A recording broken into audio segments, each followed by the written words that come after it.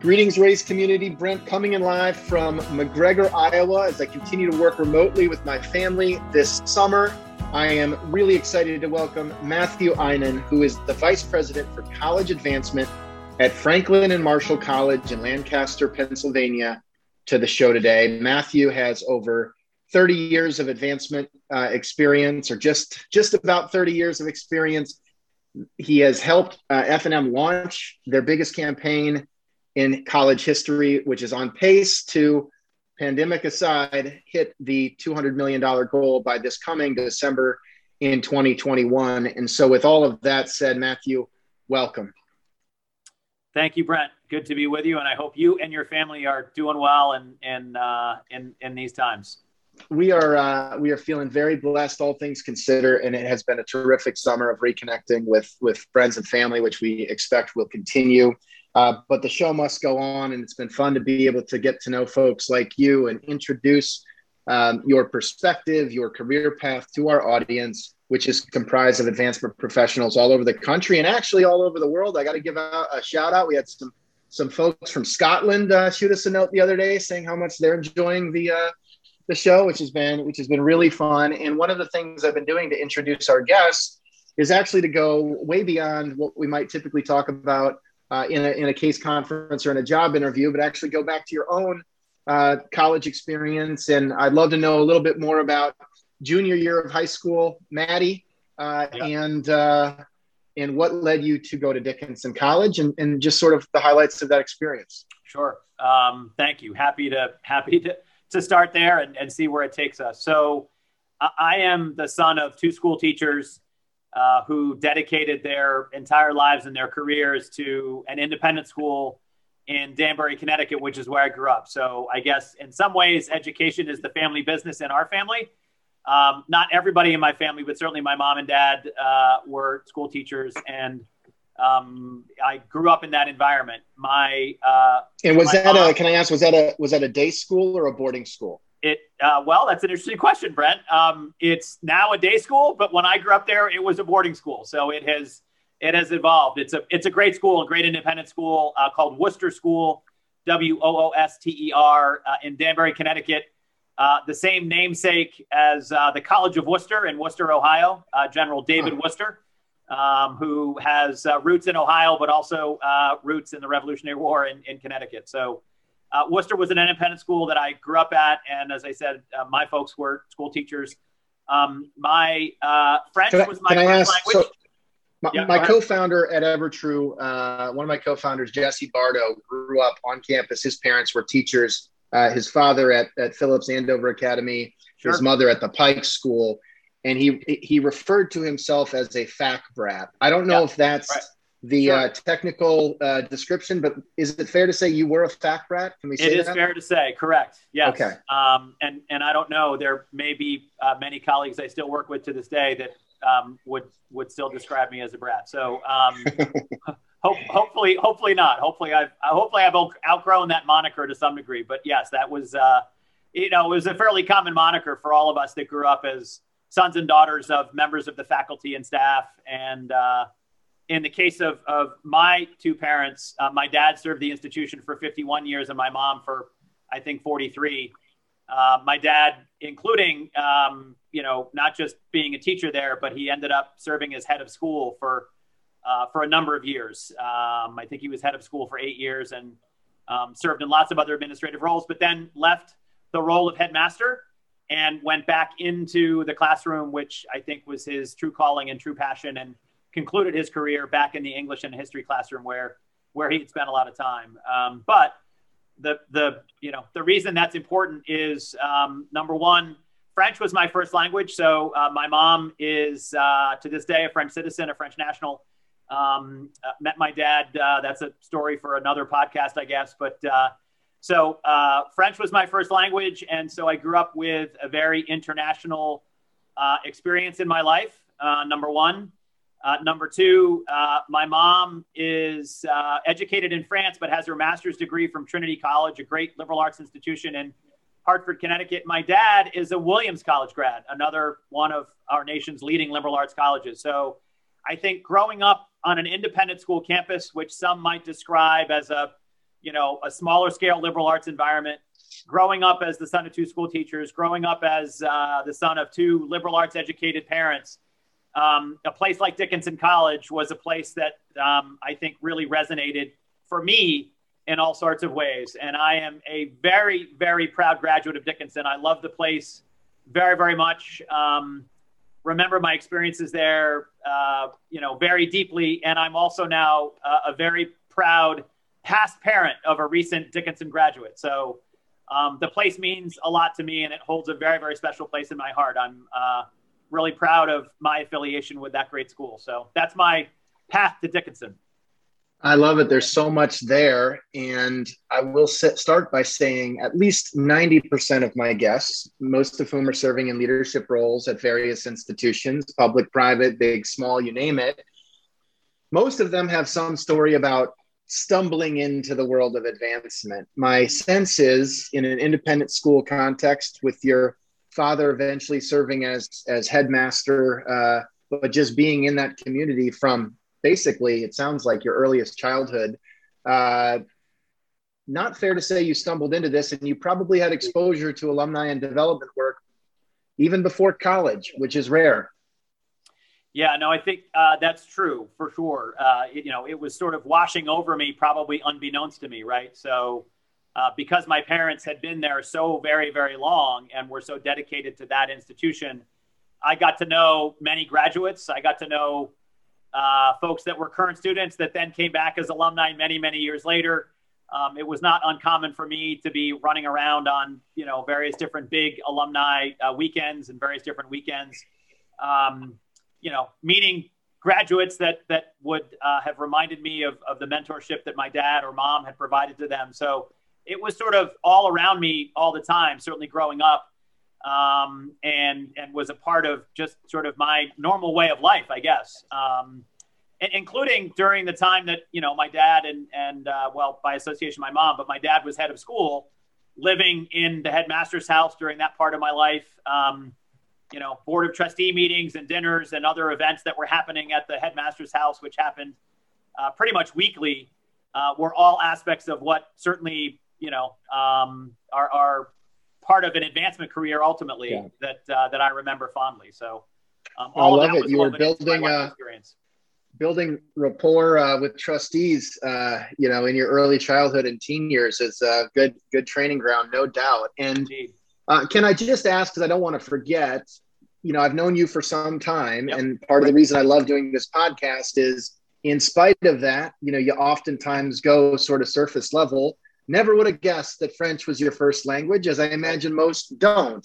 Right. And so now I've got to ask, have you had opportunities in your advancement career where all of a sudden that has come in handy, either directly through the solicitation or relationship building work, or just as a pleasant surprise? Anything stand out? Yeah. Well, thank you for asking. Yeah. So it was my first language. I'm still fluent to this day. My mom is the only member of the maternal side of my family who lives in the U.S.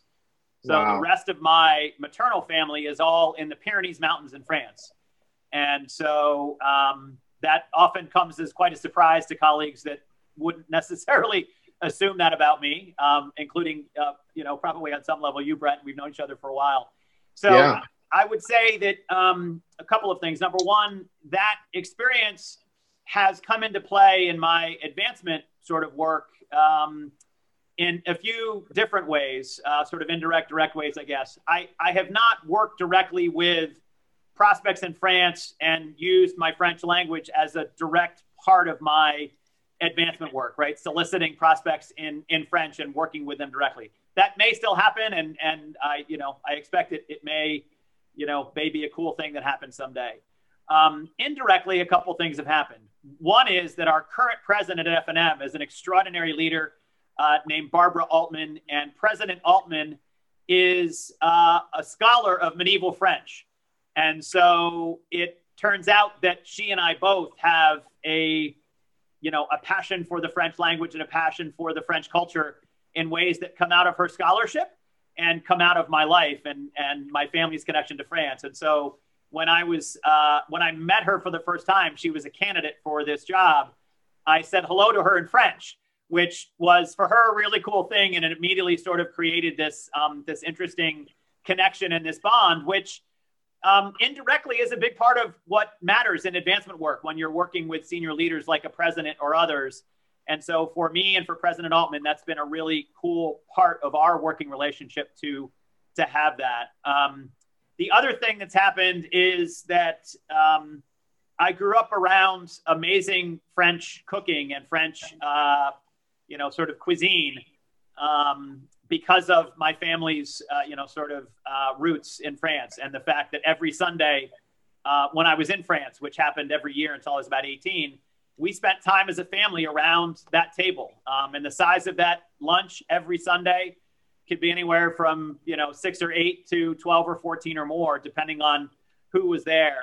And so I grew up around that and have also in my life background some time as an apprentice chef in a really terrific French restaurant.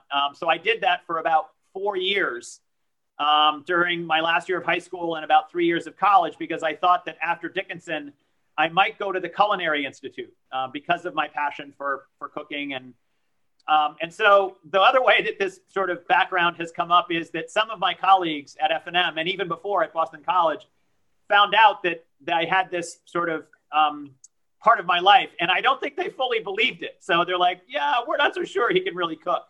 And so I sort of challenged my team here at F&M a number of years ago that if we met our fiscal year goals, then I would cook an amazing French meal the way my grandmother would for our family. And I would do it for the whole advancement division, which, is a big number of people. And so I've done that many, many years. I've gone, kind of into the kitchen here at F&M, spent the entire day cooking, and then sort of presenting a meal to all of my colleagues. So if you believe that food is love, it's probably the best way I can demonstrate my great affection and respect and admiration for our team, that I could cook a big French meal for everybody. So I've done that multiple times. It's something I'm looking forward to doing this year now that COVID is over, because we've missed it now for a couple of years as a result of COVID. So those are ways that it's fit into my advancement career. That is so fun. I will say ratatouille is a favorite among my boys. That's about as close to French cooking exposure that we've had as a group, but we do have aspirations to go to France. I've traveled Europe somewhat, never been to France. And so for me and for all of our guests who will look at the Frommer's Guide and go to all of the top spots, don't need your advice on those. Give us one place, one town, one thing off the beaten path that we all should consider if we get the opportunity to go to France. Yeah, I would strongly recommend that people go to the Pyrenees Mountains. And because it is my home and my family's home, I strongly encourage people to go to the beautiful city of Pau, spelled P-A-U, down in the southwest corner of France, which is sort of the capital of the Pyrenees. It is the gateway city to the Pyrenees. And from Pau, you can do all kinds of amazing things going up into the Pyrenees Mountains. You can go about an hour and 45 minutes east, and you can end up on one of the most beautiful little pieces of the east, kind of the Atlantic beachside. There's an amazing beach community called Saint-Jean-de-Luz, and Saint-Jean-de-Luz is right on the Franco-Spanish border in the Basque region. And I would encourage you to go to Saint-Jean-de-Luz, which is an amazing, beautiful beach village, and it's worth a few days or a long weekend there. In the Basque region of France. And so that part of France, that southwest corner of France, I would encourage everybody to put on an itinerary for at least some of your time there. And is there a restaurant or two we should keep in mind when we do that? Yes, when you go to Pau, I'm digging back here in the memory banks. I can picture it in my mind. I've eaten there so many times. Well, my mom would probably be really disappointed that I can't remember the name of the restaurant that we've frequented so often. But if it's a family secret, right? It's a family secret. Let us know. Yep. Feel free to Google it along the way, or text a family member to see if they can share. Thank you. That's an amazing window into obviously what was a formative part of your life. And I also see that while you were at Dickinson, you did participate in the Student Phonathon, which we have considered to be the gateway drug to advancement for a long time. Yeah. I imagine you were ready to hit the ground running, given some of what you shared as far as just your experience working with being in a alumni and donor community from your earliest days. Any memories from that time that really stand out? Because you didn't go directly, at least my understanding is you didn't go directly into fundraising, right. Even though you did have some of that experience directly as a student. Yeah, no, great question. Thanks for asking, Brent. So I guess there were two things that I was a part of. Well, maybe three things, really. They're all sort of related that I was a part of as a Dickinson student that were kind of early steps into an advancement career. One is that I was a student who benefited from financial aid, and my Dickinson education was made possible not just because my mom and dad helped to make it possible, but Dickinson offered me financial aid, need-based financial aid that allowed me to be there. And so that was a big part of my Dickinson experience. My financial aid also came with a work-study job. And it turned out that my work-study job was in the development office. And so for 3 of my 4 years, my work-study job was working in the development office. That was the work-study assignment that I ended up either asking for or getting, or some combination of both. And so I ended up working alongside a number of folks who were professional advancement officers and development officers, alumni relations officers. And so that was really formative. That led me into the Phonathon program, because as a student employee, I learned about and helped to prep a lot of the Phonathon work that was going on. And that, that was many years ago. That was back in the days of, pin-fed printers. That was back in the days of Phonathon cards that kind of rolled off those pin-fed printers that had to be perfed and then torn apart and then reorganized and sorted. And so I did all that work. And then I ended up, serving in the Phonathon with a number of other student organizations that were part of the Phonathon program. So I was part of a Greek organization, and we participated in the Phonathons. I was a student athlete for a couple years, and we participated in the Phonathons.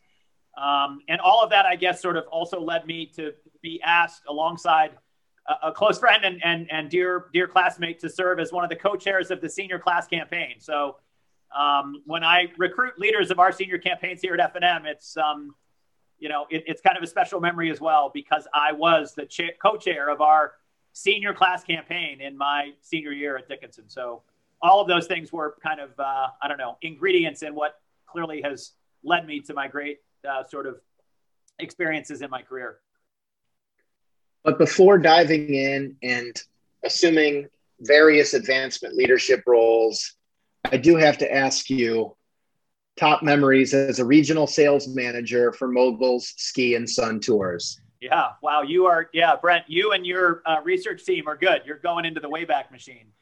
So I mentioned my family background. I was not one of those students that was able to go off on some of the more exotic spring break trips that sometimes students might take for whatever reasons they take them. And, my folks said, look, if you're interested in some sort of a exotic spring break, that's fine. You'll need to self-fund your exotic spring break. And so my senior year, I became aware of this company, Mogul Ski and Sun Tours, that would organize ski trips and sun trips. They were mostly Caribbean destinations.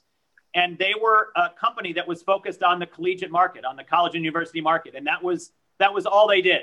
They did not have any other group travel programs. So they ran extraordinary ski programs for ski clubs and other student groups that wanted to run ski trips, mostly ski clubs. And then they ran Caribbean destinations. And my senior year, I got in touch with them and said, how does this work? What do your programs look like? How do you build, your campus rep program? And they said, well, we talk to you, we interview you, we find out whether we think you would be a good representative of our company on your campus. And if we hire you, not a paid position really, if we hire you to represent Moguls on your campus, you'll sell one of the trips, one of the destinations. And so I ended up selling the Barbados spring break trip for Moguls as a senior. And for every 20 trips that you sold as a campus rep, you got one free. And I sold 50. So I got to go for free, and my roommate got to go for free.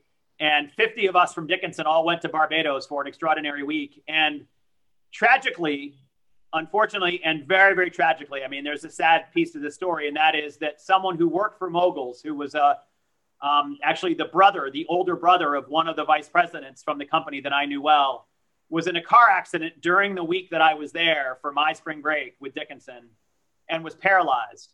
And so he, his brother, and another member of the staff had to fly home. And believe it or not, I didn't go home to Dickinson when the rest of my classmates did. I stayed for an extra week. It turned out to be 10 days. They hired me to stay and work for them for a week, which I was able to pull off for a range of reasons. And it was okay for Dickinson to allow me to do that. And I did. And they ended up hiring me full time as a regional sales manager to then go on to work with that company to help them build more clients in the college university space. But it unfortunately came out of a great tragedy. My good friend Stephen and his brother Jonathan were involved in that. Jonathan was paralyzed, and Stephen was the VP at the company, who I'm still very close friends with to this day. He's a great guy. We actually share a birthday. So anyway, that's the Mogul story.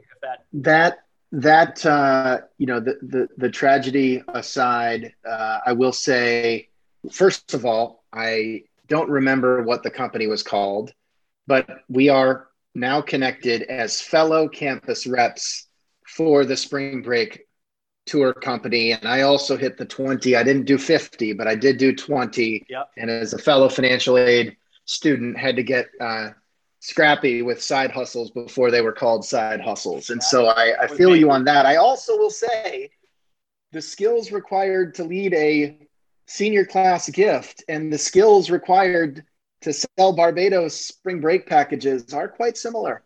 Mm-hmm. I want to assure you and the audience that will listen to this that I did not link those things in any way. So let's just make sure that everyone knows there was no crossover creative packaging, senior campaign and Barbados trip. Those things happened in there was a firewall for sure. Absolutely. And so you went and did that. Don't need to get into the details, but had to be a lot of fun. And I do think it's, look, there are parallels between, sales and fundraising. Not everybody likes to acknowledge that, but there just are. At the same time, I'm guessing after a couple of fun years on the slope and on the slopes and in the sun, you felt at that point like getting back to your independent school roots would be a natural sort of next step. It was. And, it came out of a Dickinson relationship. So a college friend, actually a woman who graduated a couple years before me, who was one of my supervisors when I was a work study student in the development office, ended up in a leadership role at Berkshire School up in Sheffield, Massachusetts. And she was in the process of recruiting a new assistant director of annual giving, an entry-level position in their office. And her name is Molly Bittner. Molly is someone who has been an advancement leader for many, many years, is living down in Richmond now, worked at the University of Richmond and a couple of other great nonprofits down in Richmond. Molly reached out to me and said, I'm not sure what you're thinking about doing next, but I'm looking to hire someone in this role. And sort of off, I went to that position at Berkshire School and to what now has become a 30-plus year career in educational advancement. And when you think about those early years, were there moments when you had, I would imagine Berkshire different than where you grew up, but a common experience somewhat. What were there moments along the way? And I do need to ask now, I think we've done 80 some episodes and we've never probably said the word Pyrenees. And now I'm going to ask you about founding the Pyrenees Group, which I know was something along the way, but just tell me about those early years. Sure. Taking a step aside to do something entrepreneurial and then coming back to the sector. Yeah. Well, so, the early years were incredibly inspiring to me to work for Molly, who was just a great boss and mentor, someone who I learned a lot from. But there were other amazing mentors that I met and worked with at Berkshire School. An amazing guy named Joe Hornick, who was the director of development, the chief development officer at Berkshire, was someone I learned a lot from. Jonathan Meir, who another great advancement leader. Jonathan was there as the chief development officer during my time. And so, those 4 years at Berkshire were incredible and taught me a lot. So I certainly knew a lot, having grown up in the independent school world, about the independent school world. And I think that helped me because I understood the ethos of what independent schools, prep schools were about. And I was a credible ambassador of it, I think, as an advancement leader, because I had that experience. So it was great. And then there was an opportunity that I did not anticipate, where two partners and I came into sort of just an opportunity that we didn't see coming, but felt like one we didn't want to pass up, to form the Pyrenees Group as three co-founders, as three co-investors, modest investors, I will say, but we did need to put some capital into what we were creating, which at that point in my life and my career, sort of newly married and trying to build, resources for our life together. They were, the resources were not, extraordinary, but we were able to come together and put together a small company, and it was a company in the golf industry. So it was a sales and marketing company focused on the golf industry. And we marketed three separate products. One was a teaching aid, one was a golf club, a putter, and the third was a golf course product, a golf club cleaner that was a product that we marketed directly to golf courses. So we had all three of those verticals sort of going side by side. And it was an amazing experience. I mean, we had to hustle a lot. It was 7 days a week, 365 for the whole time we did it. An experience, Brent, I'm sure, resonates with you. An experience I wouldn't trade to this day. And I think it's probably why I have, and probably always will have, an entrepreneurial sort of bent to my leadership style and management style, and maybe always want to be pushing a little bit harder to find the next great idea or solution. Not at the expense of great things we're already doing, but because I think that that's how we keep our edge. And that experience with the Pyrenees Group was great, but the golf industry is, man, it is tough. It is really brutal. It was an eye-opening experience when I showed up on the trade show floor at the Orange County Convention Center in Orlando, Florida. And we were in a 10 by 10 booth, and about, 20 feet away at the end of the row I was in was TaylorMade in a 140,000 square foot booth that was 2 stories high. So, how do you think startups feel next to the Blackbaud booths? Right, Maddie, exactly. I know the feeling. Right. And I'll tell you, my first experience, because it does link back to the independent school world, my first CASE conference that I ever went to was the CASE NAIS conference, which is the Independent School National Association of Independent Schools. Yep, know it well. And I didn't even have a 10 by 10 booth. Instead, Travis Warren, who is the CEO of Whipple Hill Communications, which was making websites for independent schools, Travis was excited about some of our early work and potentially partnering.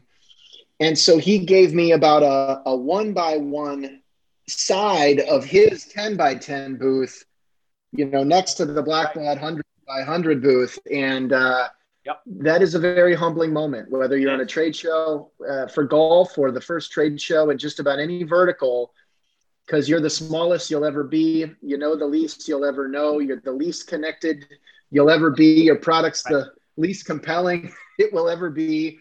But you showed up. And so I have to ask, I'm not going to ask about, the highs in entrepreneurship, I find to be much higher and the lows much lower than you might get in a more stable role. And so are there any highs or any breakthrough moments where you really felt that rush of adrenaline that you'd be comfortable sharing?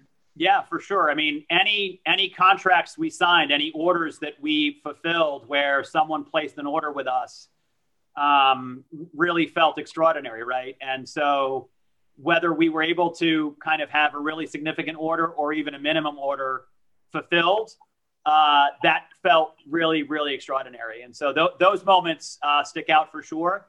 I think the other moments that stick out are probably smaller, really, in and of themselves, but they still feel like great successes. And I think it's also woven into how, to some degree, I still function to this day. I mean, I used to love trying to create ways to get in the door, trying to create ways to figure out how to get in front of people and get their attention and get them to pay attention and get them to hear me out. And I think all of that still pervades a little bit how I do advancement work, right? I mean, we hear no more than we hear yes in advancement. But you better hear enough no's in our work to get to yes. Any advancement officer that thinks every conversation is leading to a GIF outcome is, I think, going to be disappointed. And so that, those experiences where, I could be creative or innovative or find a way to, to get in front of people and then have that turn into a conversation where they paid attention and you felt respected. Those were moments that really feel like highs. The lows were just around failure, right? Where you got no for an answer, or, ultimately when we got to a point where, capital was depleted and we didn't have ways to replenish it, at least not ways that we wanted to consider. And we hit that moment of having to kind of close down the Pyrenees group. And that's what led me back into advancement, which was a profession and work that I didn't leave because I didn't love it. I left because I had an opportunity that I didn't necessarily think I would have again. And so, but who knows? You never know, right? Who knows? Maybe there's an entrepreneurial venture in my future and that will happen someday. But getting permission from my wife twice to do that may be hard. So that's why I'm just doing Evertrue, because then I don't have to ask for a second permission. Exactly. I'm still on the first permission. Exactly. Well, I'm excited to pivot back into your advancement career. And I will start by saying I've been trying to get to sleep at a more consistent earlier time. And I rarely watch movies, okay? But last night, for whatever reason, I was about to go to bed, and then the movie The Fighter came on. And The Fighter is it's a Mark Wahlberg, Christian Bale film about Mickey Ward and Dickie Egland, and it won a bunch of awards, but it took place with boxing as the backdrop in Lowell, Massachusetts. And I did some additional research. It was 1997 when Mickey Ward's comeback happened, with Lowell as the backdrop. And that is the year that you started working in development at UMass Lowell. And I share all of that setup because while Lowell has had somewhat of a renaissance in recent years, the backdrop presented by that film was pretty gritty and certainly a very different environment and context than you had experienced in your own independent school childhood, certainly a very different environment than Berkshire School, probably having not much in common besides the fact that they're in the state of Massachusetts. And so that is a very different environment. And I would love to just sort of get your perspective on that time. And as we've worked with UMass Lowell, what has been really amazing is to see how much of an engine of change and regional transformation institutions like that can have in communities like Lowell. So forgive me for the long setup, but it's really coincidental. Sure. I watched The Fighter last night. Yeah. Thank you for that question. Lowell is just an extraordinary city, and sort of by extension, the region right around it is extraordinary. Lowell felt very, very familiar to me. I grew up in Danbury, Connecticut. Yes, I grew up on a independent school campus, but I grew up in Danbury, right? So I went through the elementary schools. I played in the Police Athletic League soccer, long before things like club soccer were ever invented. So I grew up in that community. I also grew up for big chunks of my life in Pau, which is an amazing and beautiful city, but also has kind of deep working class roots as a city in southwestern France. And grew up as the, son of, as I said, two school teachers and, as the grandson of, in France, a baker, somebody who, was himself, my grandfather, Louis, was a baker. And so Lowell has that kind of immigrant working class tradition. It's an old mill city before the textile trade got relocated to the Carolinas. Lowell was the, kind of on the Merrimack River. It was one of the great textile cities in our new country. And so those working class roots and those aspects of the heritage of the city run deep, and they felt very, very familiar to me. The immigrant community, the way the city sort of had that vibe, and just that work ethic that pervaded that city felt very familiar to me. It is in the ethos of my family through and through. It's certainly in my ethos and in the ethos of my immediate family. My wife and two kids. And so a lot of that felt very comfortable to me and something that was very inspiring to me. And the university, now known as UMass Lowell, the University of Massachusetts Lowell, has many predecessor institutions. But those predecessor institutions are all on that same foundation of a kind of resilience and a community that really invested heavily in education, but really believed that education was the pathway for all of the great students and alumni that I knew to come through that amazing public university in a way that would launch them and change the trajectory of their lives and their, future generations of their families' lives. So a really special place, and one of my closest friends in this profession, who I consider, on many levels, not just a great friend, but a great mentor, is the person who leads the advancement program there now after I led it many, many years ago. So John Futo, as you may know, is one of my dearest friends and an amazing guy. And I'm really, really proud that he's doing such extraordinary work at UMass Lowell. And a new grandfather. And he actually did join me for an episode of the Raised podcast. And I had the opportunity to actually go on campus at that time. And we filmed it in person, which we've only done a couple of times.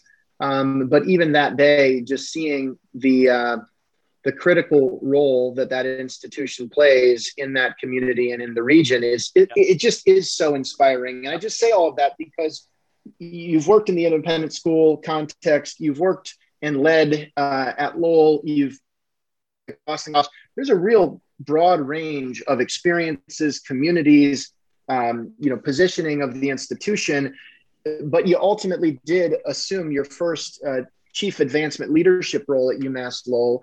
And an 8-year tenure is a long tenure in the sector. And so I'm curious sort of what kept you there, and maybe just like you shared with the Pyrenees group, were there any highs or memories that stand out from your time at Lowell?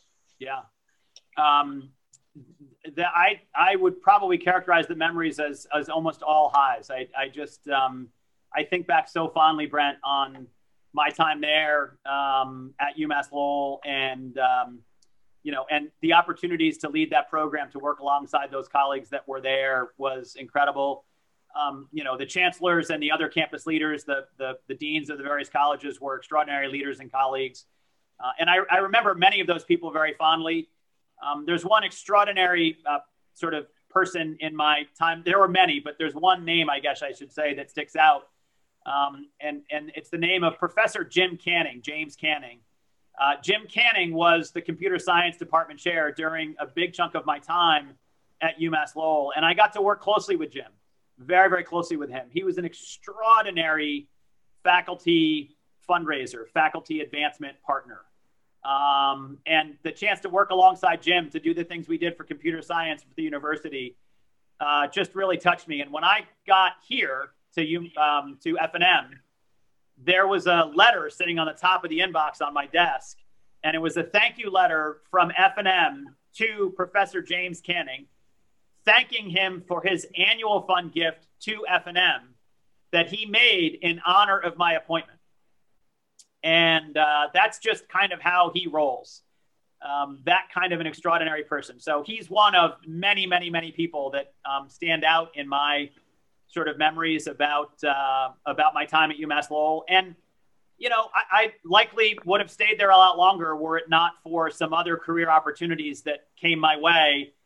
And, there were some things about new opportunities that really inspired me. And so I, decided to consider moving into those roles. But there was nothing that felt negative or there were no lows that I can think of at UMass Lowell. We haven't talked too much about the importance of faculty partners in fundraising. Uh, I would like to know more about what makes a great faculty advancement partner like Jim. Um, but also, I'd like your perspective on, I think we have this idea that, okay, we brainstorm, the president sort of lays out a strategic vision, the board agrees, and then we sort of do the next level down, funding priorities, and all of that boils up into a capital campaign or capital spending. But I imagine there's some element of it being a bit circular, where if you feel like you have an amazing partner like a Jim Canning, does that actually change or shape the prioritization of certain campaign initiatives relative to faculty partners who maybe aren't as interested in getting behind you? So does it become a bit of a, I don't know, is it maybe more influenced by who's a great partner in addition to just what are our big priorities? Because if you have a big priority that boils down into this initiative, but not a great faculty partner, it can probably really hinder your ability to go and make that happen. Yeah, no, it's a great question. And the question is, I guess maybe on some level, sort of a chicken and egg kind of a thing, right? In other words, how do you define which way you're establishing various different fundraising priorities? And I think that, at least in my experience, I don't know that I would say it's either or. It's probably both and, which I hope doesn't sound like too much of a cop-out. But what I would say is that on every campus that I've ever served, there are some commonalities. One is there has never been, in my experience, any shortage of great ideas. How could there be on a college or university campus, which are all about faculty and students and other colleagues coming together to shape, a great educational experience? So as a former leader in the UMass system that I knew once said to me, the hardest part about a job of being president and provost or even vice president for advancement or a senior officer in an institutional setting is trying to choose every day between competing good ideas that are making their way to the senior officers. And so I have usually found that that's the hardest part is, Jim Canning is one name that stands out to me, but the leadership and the scholarship and the amazing kinds of things that were coming out of the faculty and also out of other aspects of the student life mission, other aspects of the mission of all the institutions I've been a part of, there were no shortage of good ideas. And, thankfully, there didn't seem to be too much of a shortage of partners either. But I think you're right that when you find those amazing faculty partners and those partners represent aspects of the institution's goals and priorities that you can really bring to life, boy, what an amazing and magical part of our work that is when you get all those things to really happen in great ways. And I think for me, at least, we all in advancement are ambassadors of, and we are extensions of the academic and overall student experience. And so when you have those faculty partners or other partners on your campus that want to help work alongside you to bring that story to life, it's extraordinary. And so it creates a lot of inspiration for me when that's happening. But I do think that it's really important that there is a process on any campus for fundraising, that priorities can be agreed to in an appropriate and in a way that has some process, because we can't only respond to where great partnership might be. There may be many great partners who could bring a lot to bear on certain aspects of our fundraising work. But if the provost or the president or other key leaders, maybe it's a dean, are not maybe wed to those particular things being the immediate priorities, we have to follow the institution's leaders in defining what those priorities are. And so we all serve in advancement leadership roles at the pleasure of the board, the president, our senior officer peers, my peers on the senior staff. And our goal is to help build resources in support of that direction in that moment, whatever direction and moment we are in at Franklin and Marshall or at Boston College or UMass Lowell. It is our job to build resources at the moment we are in to drive those aspects of the mission that are most important for this moment. And that changes over time, right? But that's hard to solve for. Well, I think what you speak to around prioritization is key. whether you're trying to start the Pyrenees group, you probably had a fourth product you considered. Maybe you only considered going out with two products. Maybe there were 7 other products you considered, right? It's no different than our work at Evertrue, most entrepreneurial ventures, and even selling the mission of philanthropy in a broad-based campus environment. You can't do it all, and ruthless prioritization is hard at any level, and I'm sure even much more so when you've got so many scholars and various components of the mission that are deserving of that additional support. And so, you may be please, yeah. One sort of important thought, if I may, on this point, Brent, before we pivot, and that is that I do think it's important, and I try to do this at FNM, and I have in other institutional settings, that that we take great care in our advancement leadership roles not to conflate fundraising prioritization completely with institutional prioritization, right? No campaign can raise every dollar that is needed for every single thing that is a priority.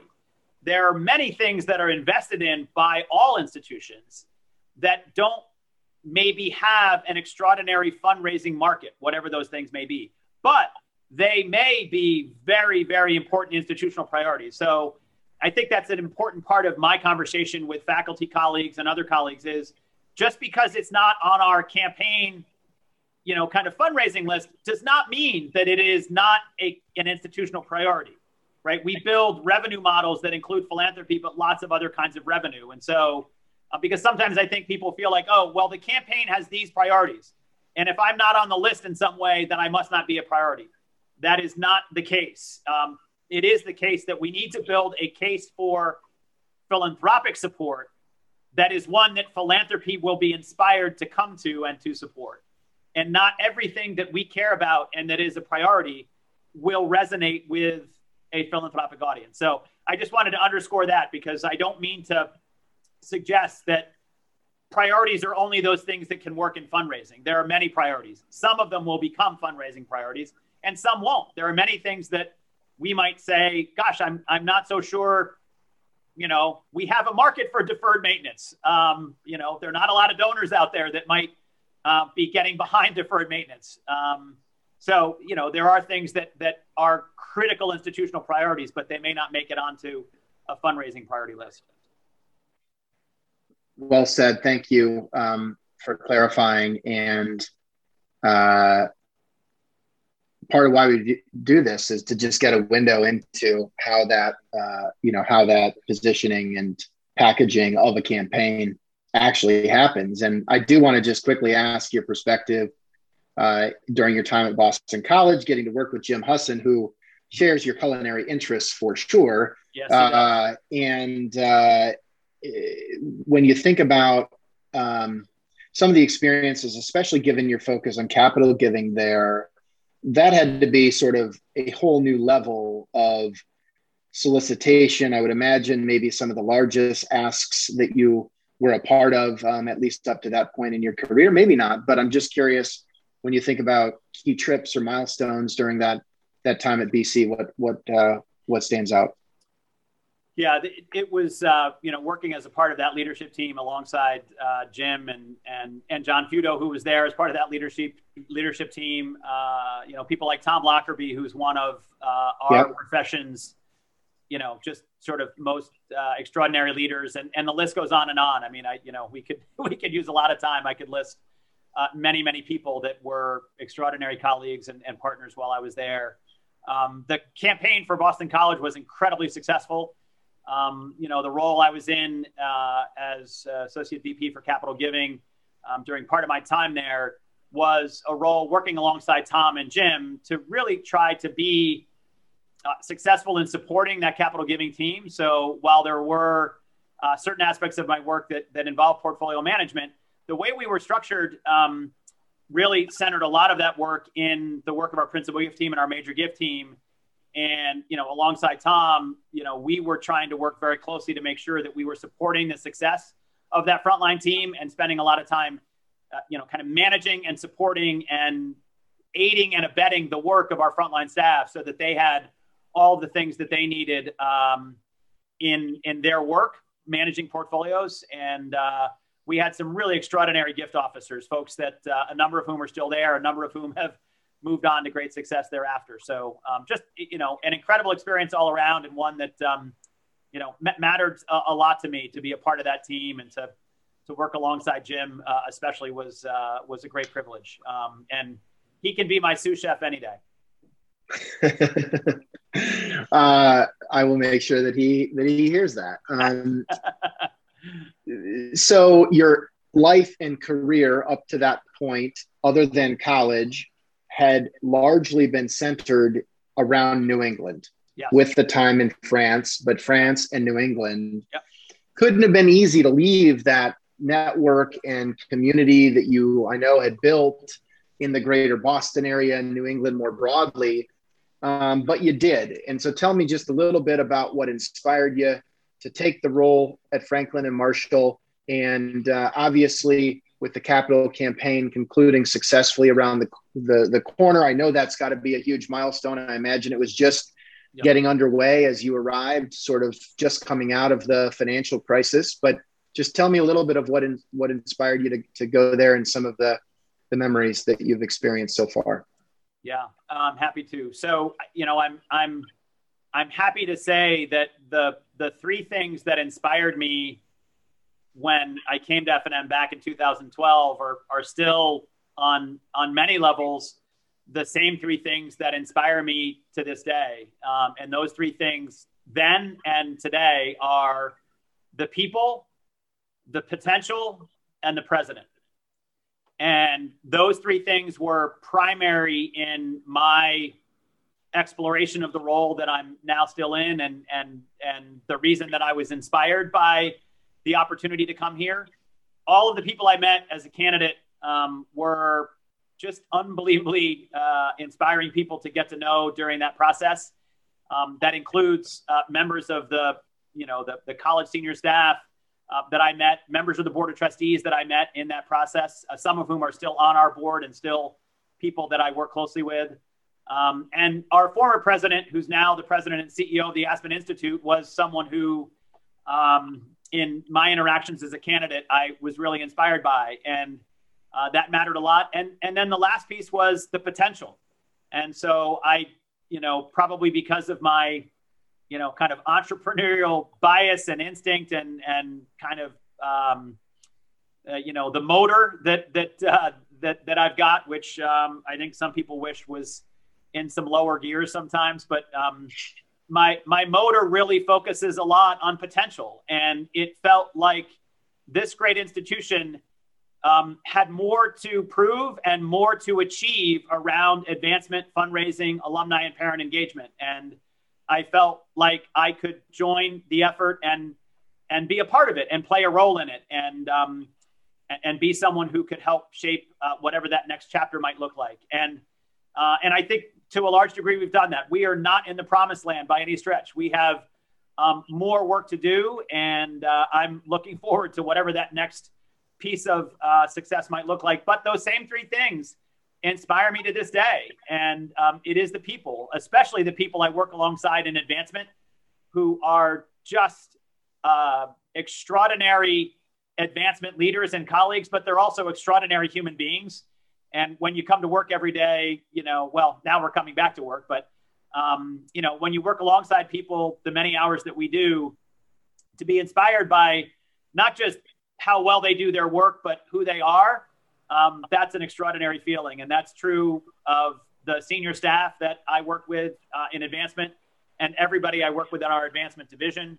And it's true of the senior staff at the college level that I work with as a member of the president's cabinet. So those people are still a big part of my inspiration.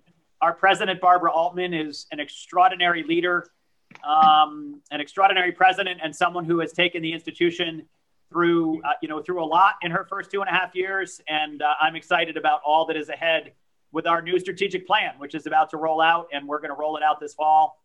And then the potential is still there, right? We are an extraordinary institution, a leading liberal arts institution, but there's more work to do, and there's more we can achieve. And I know everybody in the advancement office and everybody around the college senior staff table is excited about what we're going to do next. And I'm excited about that too. I feel coming out of COVID, a little fatigued, but mostly excited and fired up and ready to go.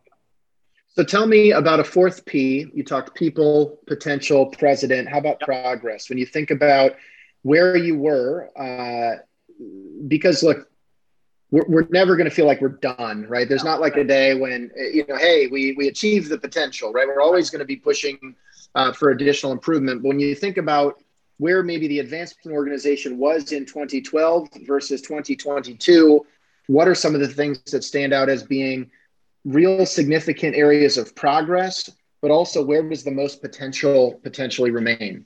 Yeah, great question.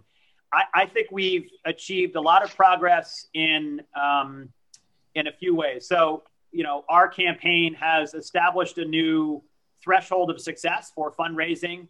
We have established new records in, kind of almost every measure that we would want to measure. And so we're very proud of that, but that's exactly what campaigns are supposed to do, right? They are supposed to increase resources. They are supposed to bring resources to bear on the mission. And they're supposed to do so at a level that is elevated, right? That is moving well up above the previous run rate. And so we've achieved all of that. So we've seen great progress in, the development of major gift philanthropy at F&M. We've seen an extraordinary number of 6- and 7-figure gifts come in. We've exceeded a number of the goals we had for 6- and 7-figure donors in the campaign. But we also know we have a lot of work ahead. So that progress, I think, feels very good around certain fundraising metrics. The other part of our progress that I feel really proud of is I think we've succeeded in professionalizing, systematizing, and really kind of in an organized way, centralizing the profession of advancement and fundraising and constituent engagement for F&M. And by professionalizing all that work, we've really been, I think, successful in organizing for our campus an important business unit, one that matters a lot to the future sustainability of the institution, but that work is never done. So while I think we all feel very proud of what we've done around professionalizing various aspects of our work, we know that is just sort of the beginning. Now we need to carry that work forward. And really, as we go into the next phase of growth and prosperity for F&M, we need to think about what that looks like. The things that I would put on the list of not yet fully kind of complete or not yet at the point where I feel like the work is done or near done. Number one, around fully and completely expanding the culture of philanthropy so that philanthropy as an aspect of our ethos is, sort of a bit more pervasive and more baked into the way we as an entire campus community are thinking about our resource development efforts. So that's one thing I think that we've progressed really well on, but I feel we can do more. The other is around broad-based constituent engagement. And by that, I mean external constituent engagement. So there is more work we can do to more deeply and fully and completely embed alumni in the ongoing mission of the institution, and to embed parents in the ongoing mission of our institution. So we've made some progress, but we've also slipped back a little bit in terms of our alumni donor participation, a number that we all track very closely. And so while in terms of dollars, our campaign has been very successful and will, I hope, end over goal, maybe even well over goal, we've seen a slight slide, as many schools have in the country, in the number of alumni donors that are annual donors. And that's an area that we really need to pay attention to. We're launching some new initiatives right now that will start this year, and they will carry us through the end of this campaign, and they'll carry us probably into the next campaign. So we're forming a new presidential alumni engagement work group that is starting right now and will be in place for at least 3 years. So it will exceed and transcend the end of this campaign. That kind of work feels really, really critical to me for F&M. And so those are a couple of things that I think we want to focus on and really pay attention to in a way that's going to help us get to whatever that next plateau is for Franklin and Marshall. One thing you said I just want to double click on, because oftentimes alumni participation and donor count get conflated. And I think some folks have been out there and they've said, look, we don't care about participation anymore because our class sizes have gotten so big. It just isn't a relevant metric for us versus other institutions where maybe the class size construction hasn't evolved as much. That is very different than being okay with our donor count declining. And I think that's something where I would hope that as a sector, participation aside and the growing denominator aside, we should all care about the numerator, and we should all care about the absolute change. Are we growing the donor community, or is it shrinking? And it's important to hear you, I think, state that you do feel that continues to be worth considering, when on the other hand, somebody might say, look, your real job is to blow through that $200 million plus campaign goal. And if you do it with 5 mega gifts, that will be all included in the big number at the end, as opposed to chasing 2,500 more mini gifts.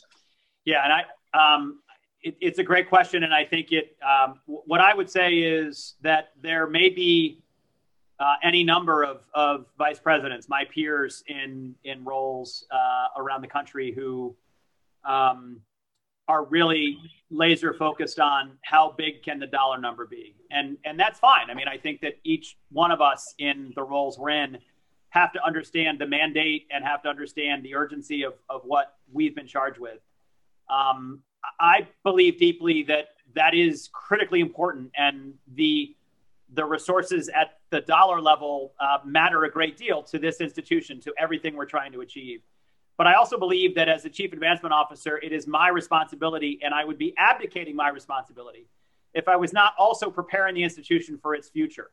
And so 25 years from now, I am pretty sure I won't be here in this role. Someone needs to be in this role, and they need to be able to succeed at that time, based on a foundation of kind of donor behavior that was created before them in ways that I feel responsible to create. So I do believe that it is part of my responsibility, and it is part of, I think, the responsibility of our team to create a culture of philanthropy that allows any and all donors at whatever level they give to feel like Franklin and Marshall is a philanthropic priority for them. And philanthropic priority does not mean that there are lots of, that there's lots of punctuation in your gift amount. It just means that the institution matters to you and reflects your values, and you choose to support it annually at whatever level you choose to support it. And I do think that's a big part of my and our responsibility is to be focused on donor count as an expression of our philanthropic culture and our philanthropic maturity. And we're not there yet, right? We have more work to do. And I will say, we feel like we have to share some of that responsibility as well. And when I say we, I mean Evertrue, but also hopefully the vendor community, more broadly, because what I think would be you've described yourself previously to me as a techno-literate VP, which I think is fair. Right. And I obviously believe strongly in the potential for data and technology to streamline and improve and accelerate authentic relationship building that drives both donors and dollars. That's my work in my life. And at the same time,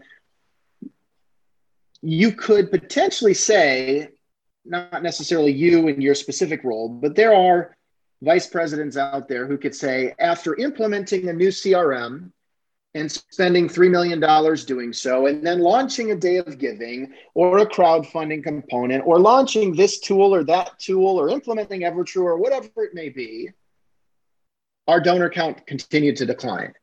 And it makes me frustrated to think that in spite of all of the improvements and innovations around technology, we collectively have not yet solved this problem. And I do feel like it really is solvable, not for every donor, but for a much greater swath of our giving pyramid, to be able to help generate more loyalty, more consistency, greater donor lifetime value earlier in their journey. And that can't just be on your team. There has to be a partnership between the tech ecosystem and the advancement community. But we're not there yet. I think we're seeing some flashes of hope, and I've got some strong conviction around things improving. But in a certain regard, there's been a little bit of a shell game. Maybe we moved some things from the Phonathon over to this channel and then from that channel to this channel. But when you take a deep breath at the end of the year, the numbers are still declining. And that cannot be where this all ends up. Yeah, right. Well, yeah, just to speak a little bit to that, I would say a few things, Brent. First of all, I would say that many of the things you described that form the infrastructure underneath our work have to be there, right? Whether it's CRM or EverTrue as a tool for volunteer management or other things we might use it for, or in the case of our shop, we have a business intelligence platform that sits on top of our database, and other things like that are part of, and it's my responsibility along with our senior team to make sure that infrastructure, the foundation of what we're trying to get done, is well built, that it's up to date, that it's secure, that it functions and meets the needs of our team in every way that it needs to. But infrastructure and interfacing with donors are not synonymous, right? And so the development of that foundation, that infrastructure, does not in and of itself guarantee that there will be, outcomes related to the investment in that infrastructure. That said, I'm pretty sure that if we don't have the infrastructure, it's going to be a lot harder to create the outcome. So, while the formula of build the infrastructure and you'll raise more donors and dollars is not true, not having a strong infrastructure probably will lead to not as many donors and dollars as you might like. So the formula doesn't unfortunately work both ways. What I would say is that infrastructure is critical. It is. I don't think, at least in my experience, that's where the rubber meets the road. I think that between that infrastructure and the motivation and the inspiration that a donor will have, either an annual fund donor or, a major donor, principal gift donor, there's a lot of space between infrastructure and the inspiration of a donor. And so between infrastructure and inspiration is where I think, our profession needs to do more good work. I think we need to figure out what needs to happen between, an infrastructure and donor inspiration. And we need to try to solve for that in all sorts of new ways. And I think that's it's an area of opportunity, but also vulnerability for many shops. And it's, easier to describe it than really to solve it. But I think that probably is the space where we see things going in our profession. I think that's where the most innovative and successful programs are going to go, is trying to solve for those things. I do not think there is any shortage of tools. I don't think that's our problem. Maybe there are too many tools. I don't know. I don't think that's our problem. I think our problem, or let's not say problem, our opportunity lies in the space between that infrastructure and what happens at the point of donor inspiration. And maybe, Maddie, that's so well said. And maybe the last decade was just about getting the infrastructure in place, which was probably a decade later than it should have been for this sector. But we got through that necessary period. And maybe the 2020s can be more about innovating around the inspiration and scaling inspiration now that there is somewhat of a stable infrastructure. I'm hopeful. That's where we're going to spend a lot of time. I can't wait to talk about it with you more. At the same time, we're already 13 minutes over, and this has been a super fun conversation. And before I wrap, I do want to give you an opportunity, if there are roles or growth opportunities at F&M that folks should be aware of, or if they want to stay in touch with you, what's the best way to do that? And this would also be the last chance to make the recommendation of the restaurant in Poe. Yes, right. And yeah, if we weren't on a Zoom call, I might have been texting my mom to say, what's the name of that restaurant? So yeah, thank you for that softball, Brent. I appreciate it. So yes, we are nearing the end of this campaign, we're actually already beginning to think about the staffing and the structure for our next campaign. So those things overlap, as I think we all know today, where the conclusion of one campaign leads to the next. So we have some vacancies that we're already sort of looking to fill in multiple different spots in our organization. Email, which is on the F&M website, is a really easy way to get to me. And I'd be thrilled to hear from any colleagues that want to brainstorm any of the things that came up today, or disabuse me of any of the things that we talked about today and tell me that I've got it all wrong. I would welcome that. And it's been great to have those kinds of interactions with lots of colleagues over many, many years. So that would be great. I do want to mention one thing that we didn't get a chance to touch on, and that is that one of the great parts of our profession and my professional life has been my affiliation with CASE, which is the Council for Advancement and Support of Education. And one of the projects that I was able to be a part of was the first global edition of CASE's Reporting Standards and Management Guidelines, which has just come out. It was published, I guess, about 3 months ago or 4 months ago. It started rolling off of the assembly line to everybody that wanted to buy it. And we have updated the Reporting Standards and Management Guidelines for CASE. We being CASE as our professional association, working alongside the co-chair, Brian Hastings. He and I co-chaired the effort that did this.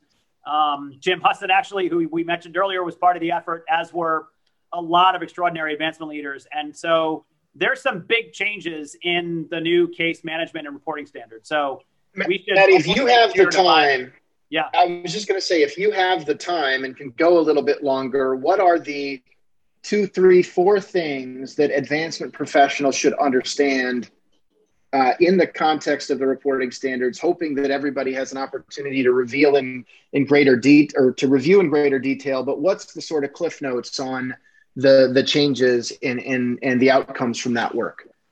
Yeah, I think probably a few cliff notes. One, I mentioned already, it's a global edition. So one overarching significant change in this global edition is that the edition you will read and receive and work from is not bound by US or Canadian or some other regional or country's tax code. So we have disaggregated those things, right? So those things are each sort of country that our global profession represents has a separate country section in the book.